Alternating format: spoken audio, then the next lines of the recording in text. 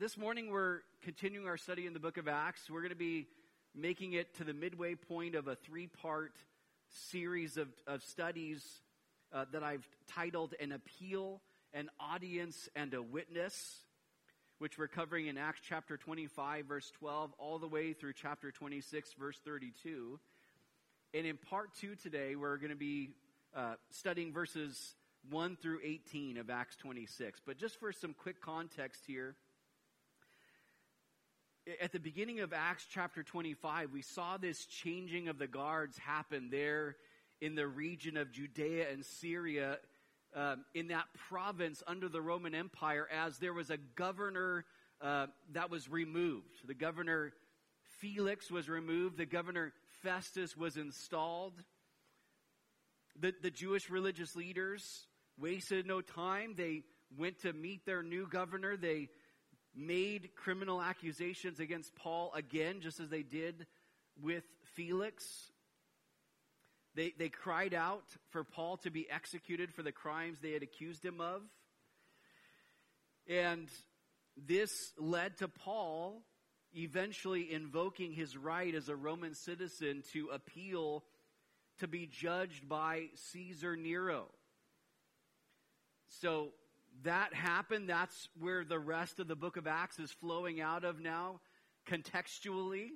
Everything is now going to track Paul's journey from Caesarea to Rome as a prisoner in chains. But then we saw King Agrippa and his sister Bernice show up, this weird kind of incestuous relationship between this brother and sister. They're here in Caesarea. They came to greet the new governor Festus. Festus explains Paul's case to King Agrippa in order to get Agrippa's help.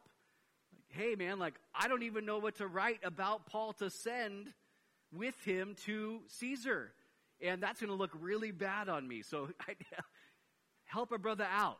Hook a brother up. Let's get this thing going. Let's see what you can do to help me to write about him. And so with a lot of pomp, the following day, the auditorium there, likely on the beach of Caesarea Maritime, King Agrippa and Bernice, there's Festus the governor, all these high-ranking military officials, they all show up into the auditorium, and they bring out this lowly, humble, chained Jewish prisoner named Paul, because King Agrippa said, look, I want to hear him for myself. I want to listen to what he has to say. Who's this guy that, largely the Jewish nation and the majority of the Jewish religious leaders want dead? As we began to see last week and will continue to see today and also next week, Paul's appeal has led now to Paul having an audience, which is now going to lead to Paul having this open door we see Jesus giving him to testify about Jesus. And in this open door, we really see Jesus making good on what he spoke about Paul over 20 years earlier, when he told a man named Ananias, who he was going to send to Saul, who was blinded and waiting for further instruction in Damascus, that Saul was going to bear the name of Jesus before kings. And now that prophetic word of Jesus is going to begin to be fulfilled as Paul gets to witness to King Agrippa. And the Lord has been preparing Paul for this. This is all part of God's will for Paul's life. This situation seemingly may have been out of control, but it wasn't from God's perspective. And as we're going to see, Paul's going to embrace this opportunity with joy. And so with all that in mind, let's look at verses 1 through 3 of Acts chapter 26. Luke recording this here, he says, Then Agrippa said to Paul, You are permitted to speak for yourself. So Paul stretched out his hand and answered for himself, I think myself happy, King Agrippa, because today I shall answer for myself before you concerning all the things of which I am accused by the Jews, especially because you are expert in all customs and questions which have to do with the Jews. Therefore, I beg you to hear me patiently. I just want us to consider up front, first of all, the attitude of the Apostle Paul here. The way that Paul valued people, the way that he gave honor to people who were living contrary to the ways of the Lord. Remember, Bernice, as I said, and Agrippa, they're in this weird, incestuous relationship. It was a known rumor at the time. It was likely fact that this was happening. Paul would have known about this, and he didn't act weird towards them. You know, you imagine even the family history dynamic of the things that we considered last week of these two individuals, who their father was, that he was responsible for killing the Apostle James, who their great uncle was, that he was responsible for having John the Baptist beheaded, who their great grandfather was, the one who tried to murder Jesus, but instead decided to murder tons of infants under the age of 2 when Jesus was born. You can imagine being in Paul's shoes, knowing all of this and feeling like, well, I don't really want to share with these people. These people are jacked up. Their family's jacked up. Like, they're weird. That whole dynamic is weird. I don't even know how to navigate that. Like, how do you navigate knowing what was going on there? And yet Paul he's like, I'm happy. I'm so happy that I get to talk to you. You know, some of us, when we're around people, are like, oh, I don't even know what to say. Sometimes we know certain things, and we're like, I am having a hard time overcoming my own uneasiness here. And yet Paul, he spoke to them where they were at, the things that they were dealing with, the immorality that existed, and he's like, I'm happy to talk to you. I'm happy. Let's do this. I want to share Jesus with you. And right away, we see that Paul extends out his hands. And remember, he's in chains. He's like, it's not like he's just like, hey, everything's great. He's like, hey, like, look at the chains. Like, I'm happy. How do you find happiness when your hands are bound? It has to be something deeper. It has to be a result of the work of God in your life. And I can imagine even at this point that there was things that God was using in Paul's demeanor, in the way that Paul carried himself, that already maybe some walls were being broken down in the lives of those, to where at the end of Paul sharing, King Agrippa is going to go, look, you almost persuade me to become a Christian. Like, how do you get from this point to that point? The Spirit of God was working. Paul wastes no time. He begins to address King Agrippa, who he considered to be an expert, and that word expert just meaning to be knowledgeable in all customs and questions which had to do with the Jews. In fact, at this time, King Agrippa, in his rule, was over the temple in Jerusalem. He was over the storehouses and the finances of the temple. And actually, he had the authority under Rome to install any high priest that he desired. So this man had a lot of authority within the nation of Israel at that point in time.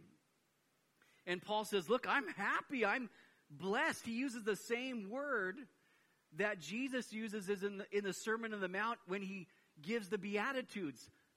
Blessed is the man. That same word, blessed, is the word that Paul uses here. I'm blessed. I'm happy to be able to talk to you, Agrippa, about all these things that the religious leaders are accusing me of. And he asked Agrippa to hear him patiently. And in light of that, this is one of the most lengthy speeches that Paul gives in the entire book of Acts. So he's like, hey, I'm going to talk for a while, so just like, Hear me out, be patient, like, don't lose it. I feel like I need to say that at the same time. And, because I can be lengthy anyways. So, and though it might seem as we kind of get through chapter 26, as we track our way through, that Paul's on trial here, he's actually not. Paul's appeal in chapter 25 has solidified him going to Rome to stand before Caesar Nero. So nothing that he says is, King Agrippa, Festus, these people don't have any authority to change sort of the outcome here. So this is really more of just a hearing. But now in verses 4 through 11, Paul's going to share about who he was and what he was like before he met and was saved by Jesus. And this is now the second time we're seeing Paul share his testimony with others. The first time being in Acts 22. And so let's continue on this account into verses 4 through 8. Paul says, "My manner of life," verse 4, "from my youth, which was spent from the beginning among my own nation at Jerusalem, all the Jews know. They knew me from the first, if they were willing to testify, that according to the strictest sect of our religion, I lived a Pharisee. And now I stand and am judged for the hope of the promise made by God to our fathers. To this promise, our 12 tribes, earnestly serving God night and day, hope to attain.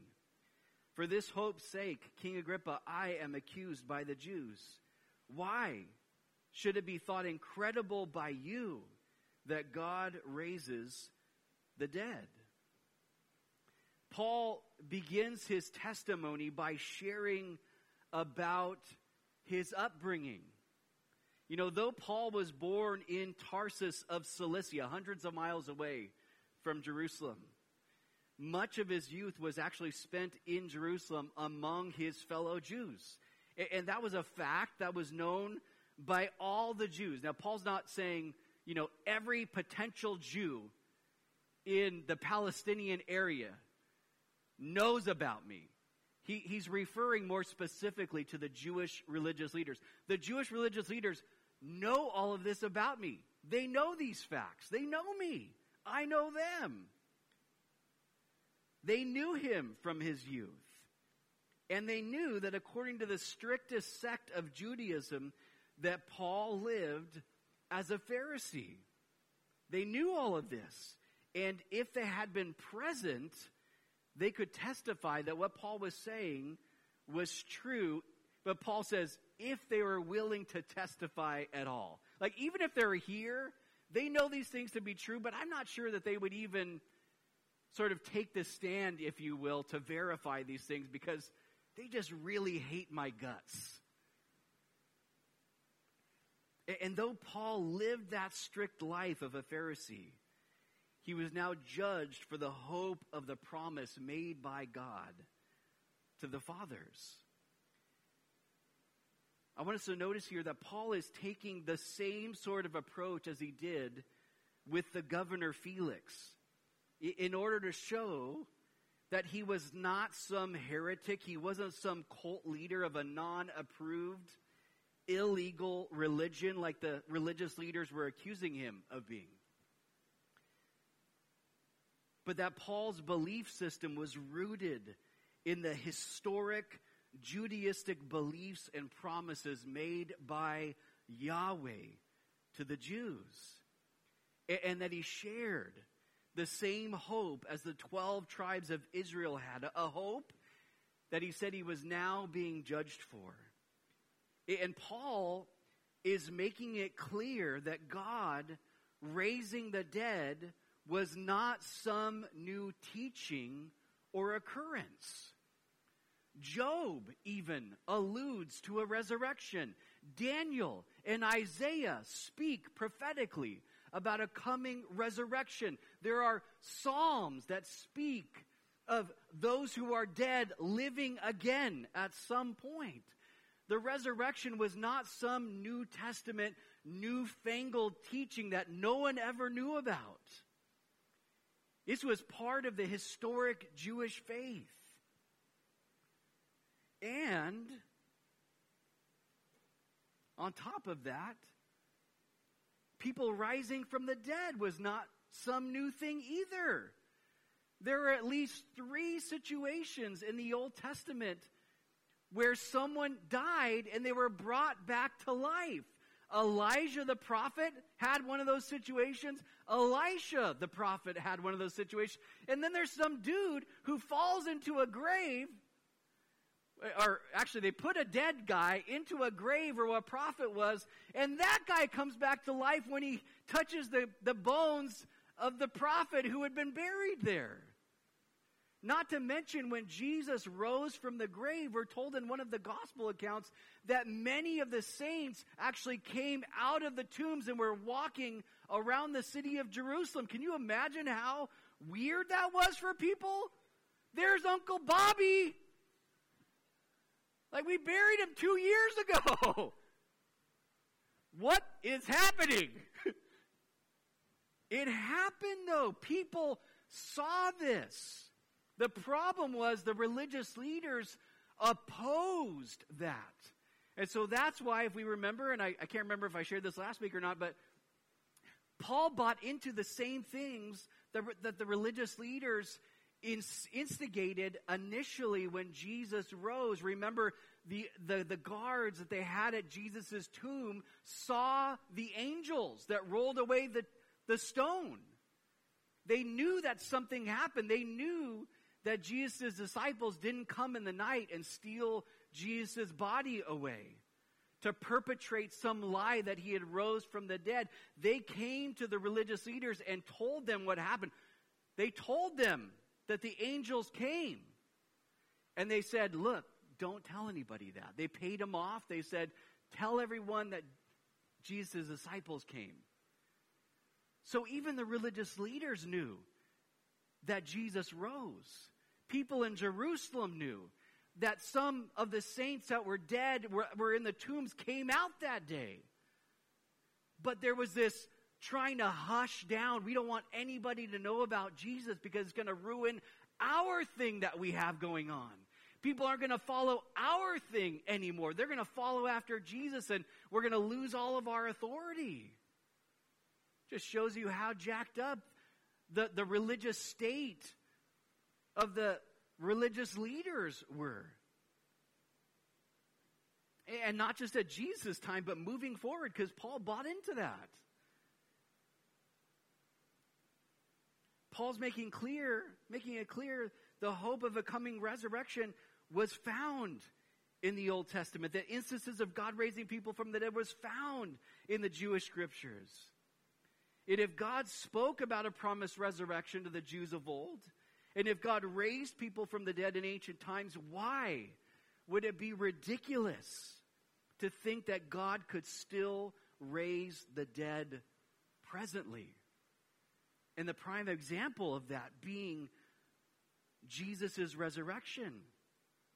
Why would it be ridiculous that there was still a promise of a resurrection to come, both of the just and the unjust, the living and the dead? This was the question in verse 8 that Paul asked King Agrippa, who was knowledgeable of Jewish law and customs, but also seemed to be knowledgeable about and believed in the Old Testament prophets as well. And we actually learned this from something that Paul's going to say to Agrippa later on. But if Agrippa did think it was incredible or unbelievable or impossible, Paul in verse 9 is going to let Agrippa know, you know what? Even he thought at one point in time that Jesus' resurrection didn't happen before he met the risen, living Jesus. And so now he continues on in verses 9 through 11. He says, indeed, I myself thought I must do many things contrary to the name of Jesus of Nazareth. This I also did in Jerusalem, and many of the saints I shut up in prison, having received authority from the chief priests. And when they were put to death, I cast my vote against them. And I punished them often in every synagogue, and compelled them to blaspheme. And being exceedingly enraged against them, I persecuted them even to foreign cities.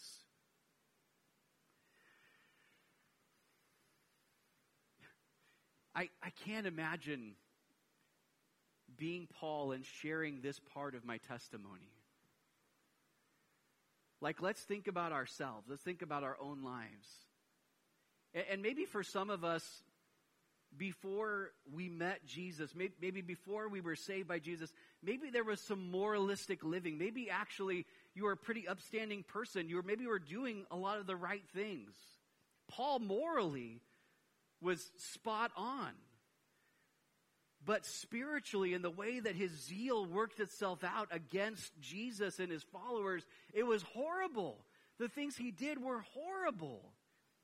And how many of us, if we were to share our testimony, would want to hold that part back? Let me pick and choose what parts of my testimony I want to share with you. Let me generalize. I was a pretty bad person. Oh, okay. Bad like you stole a piece of gum when you were 5? Bad like you killed people? Like, what kind of bad are we talking about here? And Paul doesn't sugarcoat it. He tells this king and Bernice and Festus and all the high-ranking, all the who's who. Like, I want you guys to know how messed up I was before Jesus saved me. And it was not something that Paul was proud of. It's not like he was smiling, man, I did this. Paul had regret. I believe Paul had regret because we see it in how Paul describes himself even later on from this, when he says that I'm not worthy to be an apostle, that I'm the chief of sinners. These are things even after this, later on from this, that Paul declares about himself.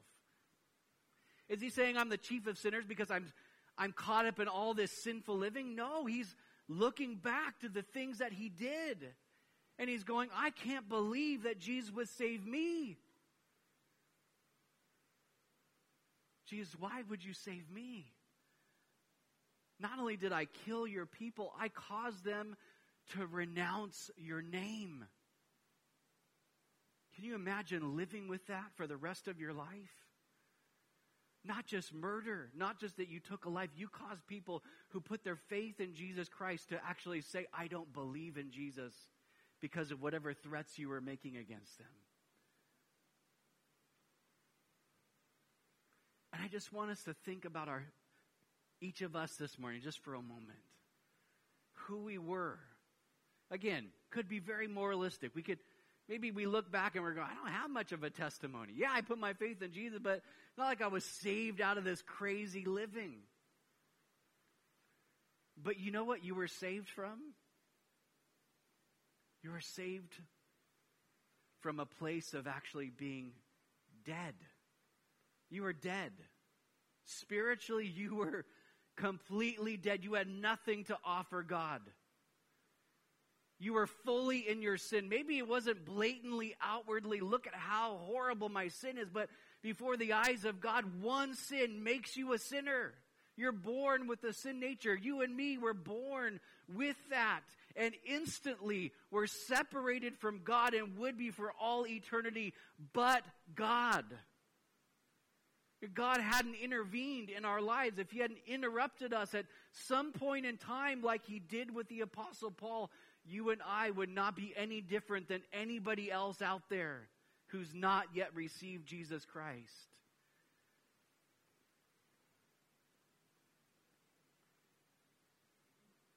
There was regret, but Paul didn't allow the regret to hold him back from sharing what Jesus saved him from.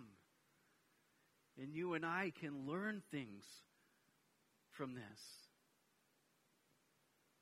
Of being bold and helping others to see that Jesus can transform them too, that Jesus can save them too.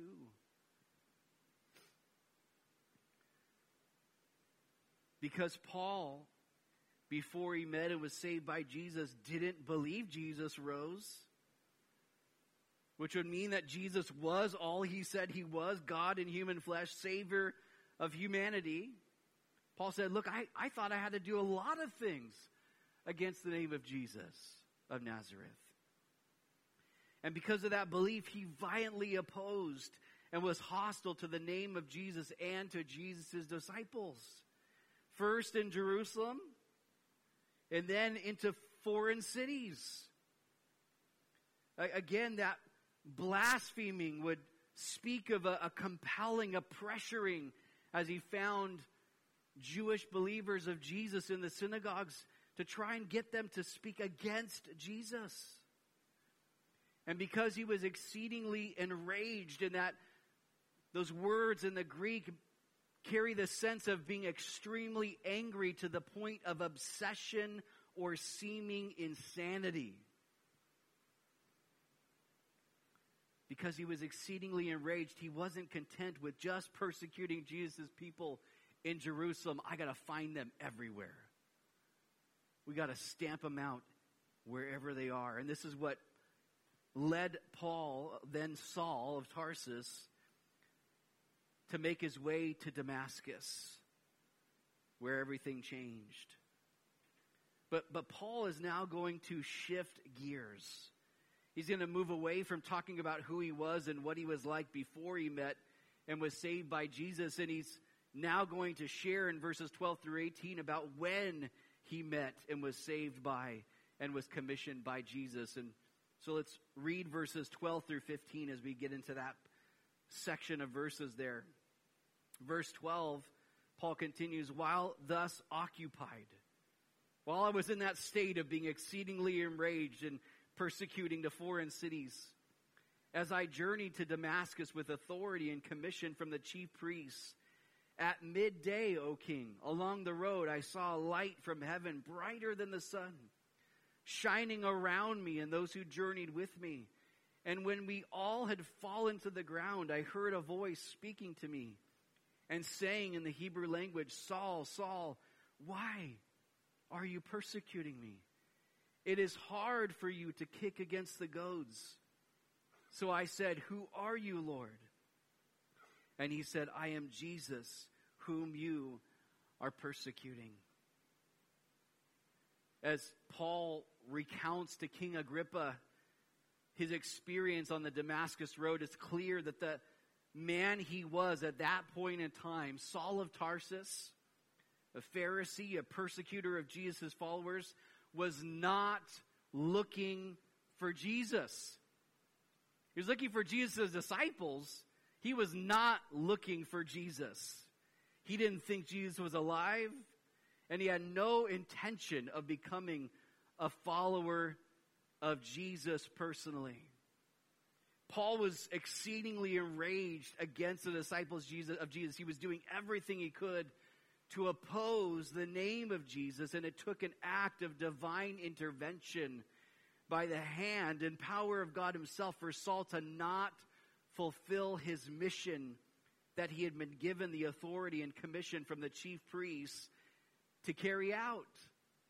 And it could only be because of an act of divine intervention, an act of God himself, a miraculous encounter with the resurrected, living Jesus himself, that Saul would so radically have a change of heart and mind and course of life and action and vocation to depart from his former commission, to leave behind his life as part of the Pharisees, and to not only not oppose the name of Jesus, and to not only not persecute Jesus' followers, but actually become a worshiper and disciple of Jesus, whose whole life became consumed with wanting to lead others to know and live for and love Jesus, and then help other disciples of Jesus grow in their relationship with him. But how that happened, Paul explains in these verses. And it all centers on him seeing and hearing and experiencing the resurrected and living Jesus personally as he was on the road to Damascus to destroy the lives of more Christ followers. Again, he wasn't looking for Jesus, but it's clear in this portion as Paul retells this account that Jesus was looking for him.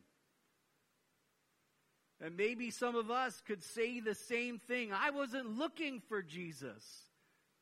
It's not like I was just making myself so attractive to him.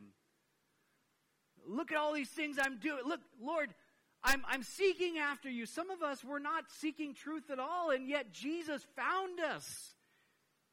Maybe some of us were just kind of hell-bent to just keep on that road to destruction, and yet Jesus interrupted the way of thinking that we had that maybe to others seemed like there's no way this person will ever become a follower of Jesus, and yet God did it.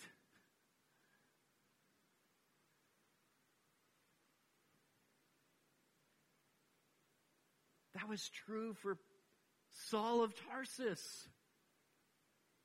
And maybe for Agrippa, as Saul shares these things, maybe Agrippa was in a similar place. He's not looking for Jesus. He's living for himself. He's living for his power. He's living for pleasure. And Paul's going, look, like, even if, King Agrippa, you're not seeking after Jesus, Jesus wants to interrupt your life. Maybe you're not looking for Jesus, but Jesus is looking for you. I love that as Paul shares this, he says, he addresses him personally. At midday, O king. He's just speaking right to Agrippa.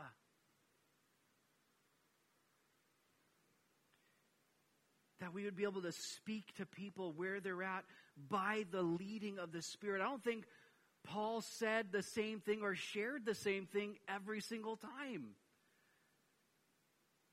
I think Paul was just like, Lord, what do you have? What do you want me to say? Because every person's different. Every person's story is different. Maybe the things that they're needing to hear from the Lord are different.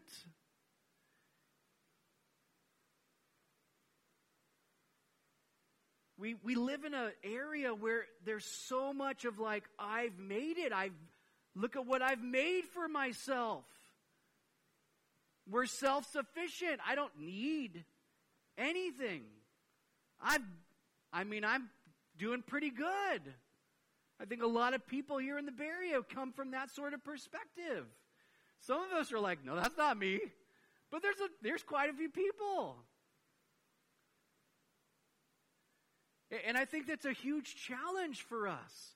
I think it can be easier to think when we're in an area that's maybe filled with more poverty or more perceived need for us to be able to share Jesus, because that perceived need helps them to see that real need that they have for Jesus. And yet, regardless of the perceived need, there is a deep spiritual need that exists. We see it, we know it, because that was true for us. And we might look around and we're going, how do I reach people around here? They don't think they need Jesus because they don't think that they need anything. But they do. And there's this longing that exists in every person for the thing that only Jesus can fulfill. And we see that longing played out in so many different ways. People are pursuing, maybe it's not an immoral life, maybe it's not a life lived for pleasure and excess, but maybe it's a life lived for success. Maybe it's a life lived for greater financial stability, more in my bank account. Maybe it's a life lived for my hobbies. That can play out in so many different ways, and we see in that a deeper longing as people who have been saved by Jesus. To be able to be praying for those people and then have that openness to the leading of the Spirit, to know how the Spirit of God would lead us in conversation, to be able to direct them to Jesus, who alone can satisfy that deep spiritual need that exists, whether they know that that's there or not. Paul wasn't looking for Jesus. Jesus was looking for him. It was at midday, Paul says, when a light from heaven, brighter than the sun. So this is obviously a supernatural occurrence, shines around him and those with him. Saul and those with him fall to the ground. And as Saul lays there, he hears this voice speaking to him in the Hebrew language. And that voice knew who Saul was. And not only did that voice know who Saul was, he let Saul know that Saul was persecuting him and that Saul was kicking against the goads. That there was some sort of prodding that had been happening by Jesus in the life of Saul of Tarsus, and Saul was fighting it. I think that goading happened way back when Stephen was martyred. As Saul of Tarsus is hearing Stephen speak about Jesus, as Saul saw Stephen say, I see the heavens opened and Jesus standing at the right hand of God, and Stephen saying, Father, forgive them, these people who are about to stone him to death. I think those things were a goad in Saul's life for years to come. And Saul had to he tried to suppress that part of the convicting work of the Spirit of God in his life. And you and I don't see those things in someone else's life. I mean, from an outside perspective, we wouldn't go, I think this person's really struggling. You know, when Saul was on the road to Damascus and he has those papers to imprison any disciples of Jesus he found, I don't think anybody around Saul was going, I think Saul's really struggling with this whole killing Christians thing. I think everyone else around Saul would have been like, this guy's ballistic. Like, he's out of control. Like, he's got no conscience. And Jesus going, you've been fighting me. And you know what, for us, as we share with people, as we pray with people, sometimes we look at people and are like, I don't see any impact from this. I've shared my testimony. I've tried to be a faithful witness. I've tried to love them with the love of Jesus. I prayed for them consistently. I'm not seeing anything outwardly. Don't grow discouraged. The Spirit of God goads people in ways that you and I just can't see. We have to trust in the goading work of the Spirit of God. We gotta trust that Jesus has that. He just knows right where to nudge people. He knows right where to prod people. Long after you've stopped talking to them, long after you've been sharing with them that Jesus is working.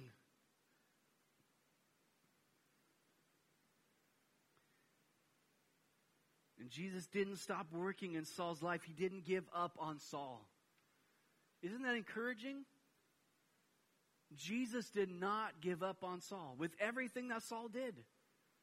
Imprisoning, killing, causing Jesus' people to blaspheme. Jesus did not give up on Saul. And he's not going to give up on your kid.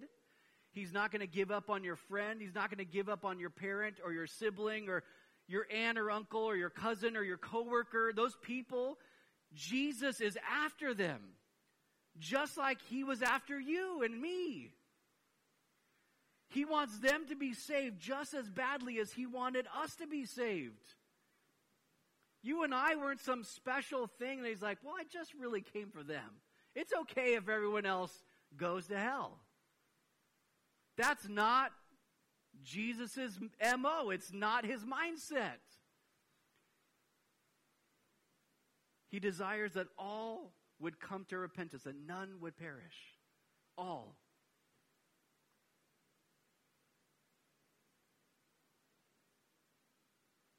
Saul didn't know the voice that spoke to him. But he knew that he needed to humble himself and obey whoever that was. And so he says, who are you, Lord? And the voice says, I'm Jesus, whom you're persecuting. What a powerful moment. Paul is letting Agrippa know that he wasn't just guilty of persecuting the disciples of Jesus, but that he was guilty of persecuting Jesus himself by persecuting Jesus' people. And I just love the humility of Paul here. How humbling to just put yourself out there in this sort of way before someone like Agrippa and all these officials. He's letting Agrippa know he'd been like a stubborn animal kicking against a goad. That Jesus had been trying to get Saul's attention in order to get Saul's heart. But that Saul had been fighting against Jesus, and yet Jesus so graciously and mercifully and patiently and faithfully was still after Saul. Not to punish him, but to save him. And Paul's letting Agrippa know here that Jesus was not dead. He's alive. And he pursued after Saul, even though Saul was doing everything he could to destroy the name of Jesus. And if Jesus would pursue after and want to save someone like Saul of Tarsus, he definitely was pursuing after and wanted to save someone like King Agrippa too, and the rest of those who were present in that altar. I mean, that's true for every person in our life. But let's see what Jesus continued to speak to Saul in that Damascus Road encounter, verses 16 through 18. Paul recounting what Jesus spoke to him there. He says, "But rise," Jesus speaking, "and stand on your feet, for I have appeared to you for this purpose, to make you a minister and a witness both of the things which you have seen and of the things which I will yet reveal to you. I will deliver you from the Jewish people as well as from the Gentiles, to whom I now send you, to open their eyes in order to turn them from darkness to light and from the power of Satan to God, that they may receive forgiveness of sins and an inheritance among those who are sanctified by faith in me." Saul lay blinded on that Damascus road. Jesus told him to rise and stand, that he had appeared to Saul with the purpose of making Saul a minister, meaning a servant, to make him a witness, and witnesses testify of what they've seen and heard and experienced personally. Both of the things that Saul at that point had now seen, but also of the things that Jesus would yet reveal to him. Not only did Jesus not hate Saul, not want to destroy Saul, not want to send Saul to hell, Jesus actually wanted to save Saul and to use him for his purposes and glory. See, the religious leaders were using Saul for their purposes. He was a pawn in their hand to bring destruction, to end life. Jesus is like, I want to save you and I want to recommission you. Not to use you as a pawn, not to have you be someone who's ending life, but actually to be an instrument in my hand who helps to bring life to those who are currently dead in sin. But this new life, this commission that Jesus was inviting Saul into and giving to him was not going to make him liked. It wasn't going to make him accepted by all those who Jesus was going to send him to. It was also going to be dangerous. Saul was going to need to be delivered from the Jewish people and also from the Gentiles. But it was Jesus who was going to provide the deliverance. And Paul here was helping Agrippa to know that it was not a light or easy thing for him to surrender his life to Jesus and become a follower of Jesus and walk in the calling of Jesus for his life, which would speak further to Agrippa about the truthfulness of what Paul was sharing about his meeting with Jesus, where Jesus saved him, but also would speak further to Agrippa about the reality of the authority and power of Jesus. See, Agrippa's position as a king did not exempt or excuse him from needing to surrender his life to the lordship of Jesus Christ. And even in Saul's first interaction with Jesus, in that moment where Jesus humbled him and brought him to a place of putting his faith in Jesus, we see Jesus made his plan known to Saul. That Saul's ministry would be to the Gentiles primarily. Jesus was sending Saul to the Gentiles because Jesus wanted to use Saul in his plan to save the Gentiles. And I had a lot more I wanted to share about that, but we're out of time. So we'll get into that more next week. But I just want us to consider things here just in closing. As we kind of, obviously there's sort of this personal responsibility as saved people. That Jesus wants to use saved people to save other people. I hope we get that. I hope we grab a hold of that. I feel like I can't encourage us enough in those things. And yet at the same time, we remember that even when Jesus called his disciples, I think it's Mark chapter 3, I've shared this before, but it says that Jesus called to himself those that he himself wanted, that they'd be with him and that he might send them out to preach and all these other things. But just that with Jesus part, just to be with Jesus, just to know what Jesus has done for us, because, for us to just go, okay, just go out, just tell others about Jesus without fully being moved by and embracing what Jesus has done in our lives, how good Jesus has been to us. We're just going to find ourselves going through the motions and trying to give Jesus to someone else if we're not first just going, but Jesus, you've been given to me. Jesus, you've done these things in me. Because these things that Jesus speaks to Saul at that point in time when he was first saved are the things that Jesus has done in us. He's opened our eyes. We were blind and he opened our eyes. He helped us to see. We were those who were living in darkness. We were completely given over to the things of Satan. We were under his authority. Even if maybe our lives looked good outwardly, the spiritual reality was that we were under the power, the rule of Satan. You and I had no power to stop sinning. You ever try to stop sinning before you were saved from your sin? You just sinned in other things. You could stop a behavior, but that didn't stop that way down deep. You just there was no self-control. There was no power, no spirit power to overcome that part of your flesh. And yet Jesus has taken us out of the darkness. He's brought us into his marvelous light. Jesus took us from the power of Satan, and now we get to experience the power of God himself. We were those who were just immersed in our sins, but now we've been forgiven. So much so that the Bible says that he removed our sins as far as the east is from the west. That he's removed our sins, that he's cast them into the deepest ocean, that he chooses to remember them no more. He's forgiven us. And we've been given an inheritance, a share in the family of God.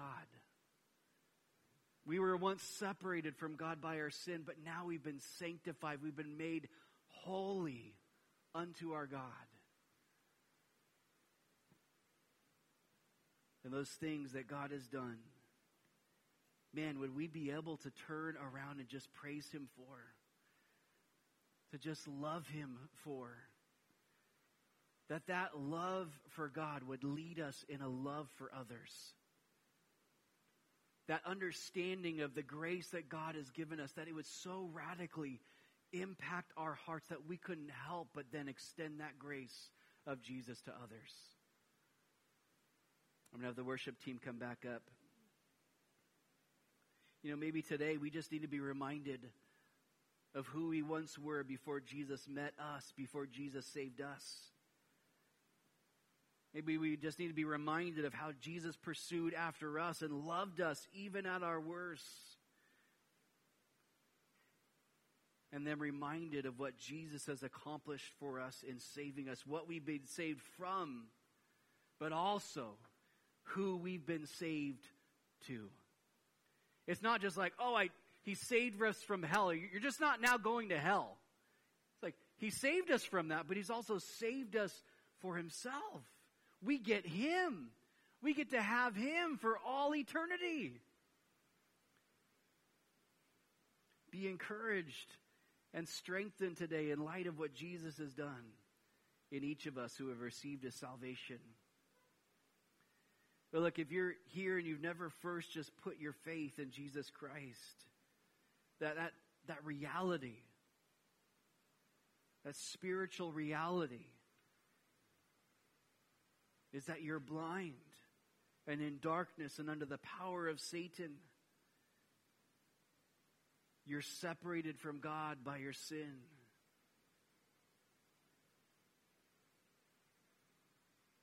But Jesus has made the way for us. We're sanctified by faith in him. We're made holy by faith in him, not because we were good enough, but because Jesus is good, because Jesus paid the price for you and me. And that invitation is being extended today for any who will put their faith in him. Any who will humble themselves and repent of their sin and turn to Jesus Christ. And I want to give us that opportunity this morning. If there's anybody here and you're going, look, today, that I need Jesus' forgiveness. I need his salvation. Would you stand where you're at if that's anybody here? And give this opportunity to make that public declaration of what Jesus, that you want to put your faith in Jesus Christ. Well, Lord, as a room of people, Lord, and I don't know where everybody's at, Lord, you do. And maybe some who have joined us, Lord, they do need your salvation. Lord, their eyes, their spiritual eyes are blind. They're living in darkness. Under the power of Satan, they're separated from you by their sin. They're on the road leading to destruction. And Jesus, what they're needing is you. Lord, I pray that they would cry out to you, Lord, that they confess their sins to you. Turn away from those sins, Lord, and turn to you by faith. Lord, put their trust in you. Ask you, Lord, to save them and to forgive them. To make them a new creation in Christ Jesus. To seal them with your Holy Spirit. Lord, would you be doing that even now? Lord, maybe those who have wandered from you, Lord, maybe they know you personally, but God, they've been caught up in other things. And Lord, you're calling them to return. Lord, that in their hearts, God, that recommitment would happen, that fresh surrender would happen once again, Lord, before you. The Lord, for all of us this morning, God, will you be encouraged, Lord, will you be strengthened as we consider, Jesus, what you've done for us. Lord, who we once were, but Lord, who we are now because of your shed blood, your salvation, your justification, Lord. The work, the ongoing sanctifying work of your Spirit in our lives. God, thank you. God, would we be stirred to be people who bring the gospel of Jesus that saved our souls to others, Lord, who need their souls saved as well. And God, would we sing this morning in response to your word as people, Lord, whose hearts have been touched. Lord, as people who have been met and saved by the risen and living and ascended Jesus. Jesus, you're worthy. You're worthy of all of our praise, Lord. You're worthy of every part of our lives to be surrendered before you. And God, as we take of the communion elements, Lord, would we remember, Jesus, what you did, what you accomplished on the cross for us. Lord, as the prayer counselors are there, that, Lord, those that need prayer would take advantage of that opportunity and be prayed for this morning. Lord, we just thank you. We praise you. We love you, Lord. God, send us out today. People who are filled with the joy and peace and hope of Jesus in the midst of a world that's full of chaos. That, Lord, our eyes would be continually fixed upon you. In Jesus' name, amen.